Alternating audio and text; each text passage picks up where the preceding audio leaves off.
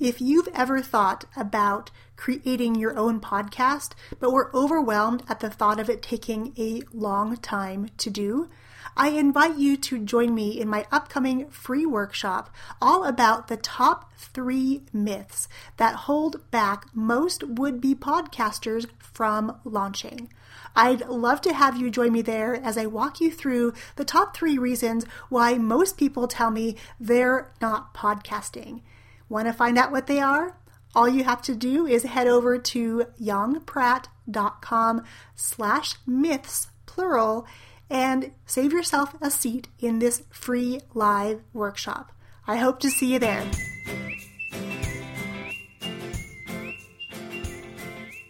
Are you using video in your business? If not, you are missing out on a huge opportunity to connect with your current clients and future clients and to build a tribe around your message and your expertise. Welcome to episode number 209 of the In a Weekend podcast.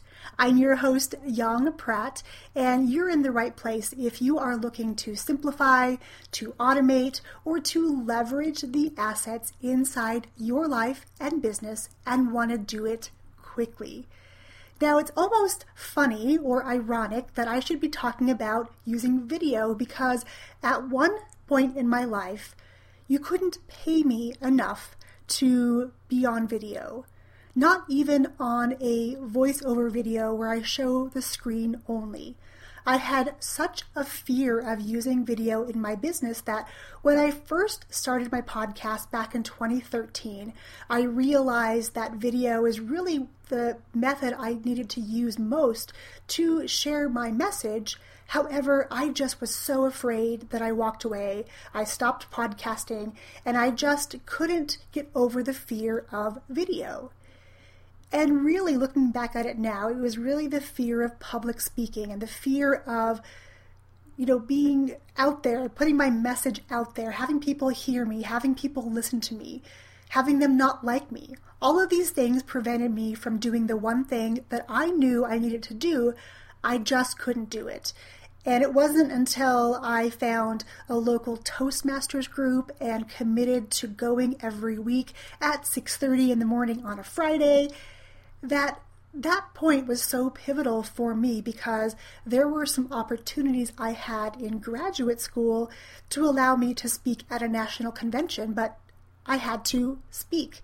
I had to prepare a presentation and stand in front of a room of fellow dance educators. If you don't already know, I owned a performing arts school locally in my area for 17 years before coming into this online space. And so I had this opportunity, this speaking event that I knew could propel my business forward and really what I wanted to do.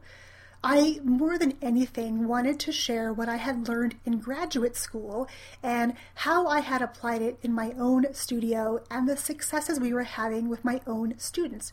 It was really a big deal, but still, the idea of speaking freaked me out completely. If you can relate to that, keep listening because I'm going to share a little bit of my journey about using video now as my primary method to multiply my message. And in case you didn't listen to last week's episode, number 208, I want you to go back and take a listen. I will link it up on today's show notes at youngpratt.com/209. Last week we dove into the idea of repurposing, or what I like to call multiply your message. And I shared with you a free resource that I've created so you can start doing the same thing in your business starting today. If you go to youngpratt.com/209, you can grab it right there, and you can also link back to last week's episode. Okay, so let's go back to this idea of video and how it totally scared me, and then I finally decided that I needed to do something about it and joined Toastmasters. Well, Toastmasters turned out to be one of the most life-changing things I had ever done. Not only did I learn to stand in front of a group of people and give a prepared speech, I learned how to do things extemporaneously. Things like table topics where somebody would ask a question or say a phrase or a word, and then I had to give a response off the cuff for a minute or two. I don't remember the exact time frames anymore. But it was an interesting process to go through learning all of these things because I had never learned to focus on that in school.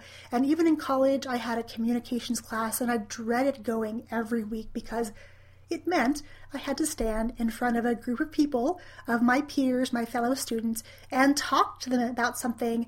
And it just felt mostly uncomfortable because I spent so much time trying to avoid having people look at me because I was so self-conscious. I didn't like the attention, even at birthday parties. It felt really weird for me to be gracious when people were just watching me open my presents. Having those eyes on me just kind of unnerved me. And again, it goes back to this whole fear of criticism or judgment I perceived or thought people had if I did certain things. So I avoided being in the limelight. I avoided speaking up in class, and I avoided public speaking for a long time until my Toastmasters experience. My fellow Toastmasters were also people that were working professionally. Many of them had their own businesses, and they too saw the need to really push themselves outside their comfort zones and really hone this art of public speaking. What I really loved most about the Toastmasters journey was that you kind of start in the beginning. You start with a speech about you. So, we all know about ourselves better than anybody, so it's a great starting point.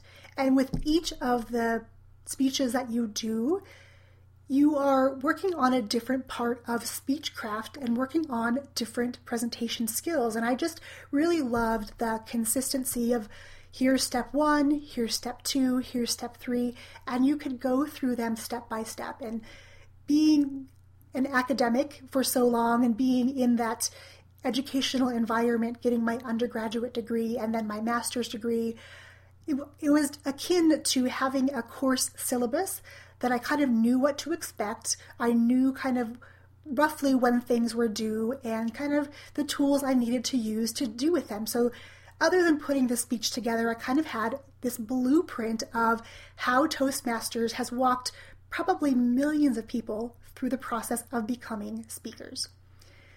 The people in my Toastmasters group were amazing. Remember I told you I was going at 6:30 in the morning on a Friday? I am totally not a morning person still to this day, yet Fridays quickly became my most favorite days of the week because there was so much positivity and so much support and so much love and gratitude, and just it was such a warm and welcome environment. I couldn't help but to thrive.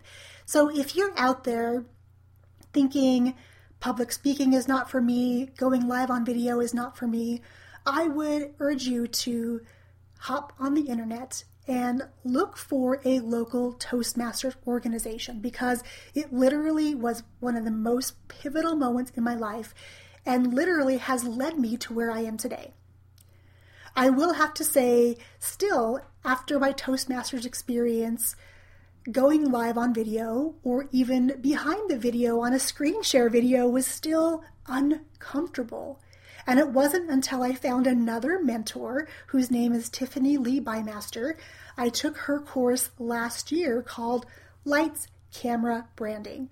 And now I know she is opening up the doors soon to LCB.